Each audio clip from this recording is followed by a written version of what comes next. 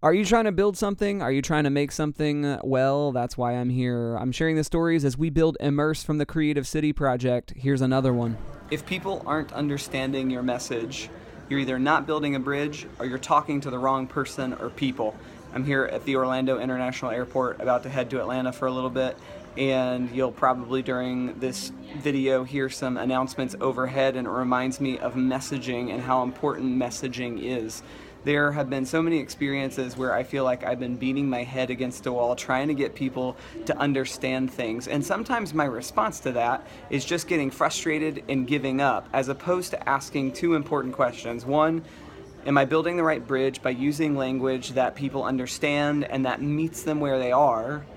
And two, am I talking to the right audience? In a lot of our fundraising work, I'll talk to one person at a company and I'll talk another person to another person at a company, and it's not until I connect with like the third or the fourth or the fifth person that's the person who understands what we're doing, where we're going, and how their brand fits into what we're doing, and how we can create some amazing and engaging art-centric experiences for them, and they begin getting excited about that.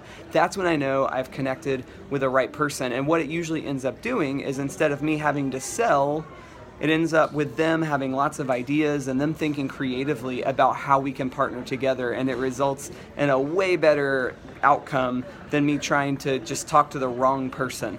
The other idea of building a bridge, like, it's easy to get frustrated when you feel like people aren't understanding what you're doing or what you're saying, but ultimately you, as the communicator, it is your responsibility to build a bridge. So if you feel yourself beginning to get frustrated, instead of getting frustrated, ask, where is this person and how can I go meet them where they are and craft a message that takes them to where I want them to be. So think about those two things as you're communicating. Are you talking to the right people, and are you meeting people where they are and building bridges to where you want them to go? Subscribe to this channel. Thanks for listening, and best of luck in the things that you're making.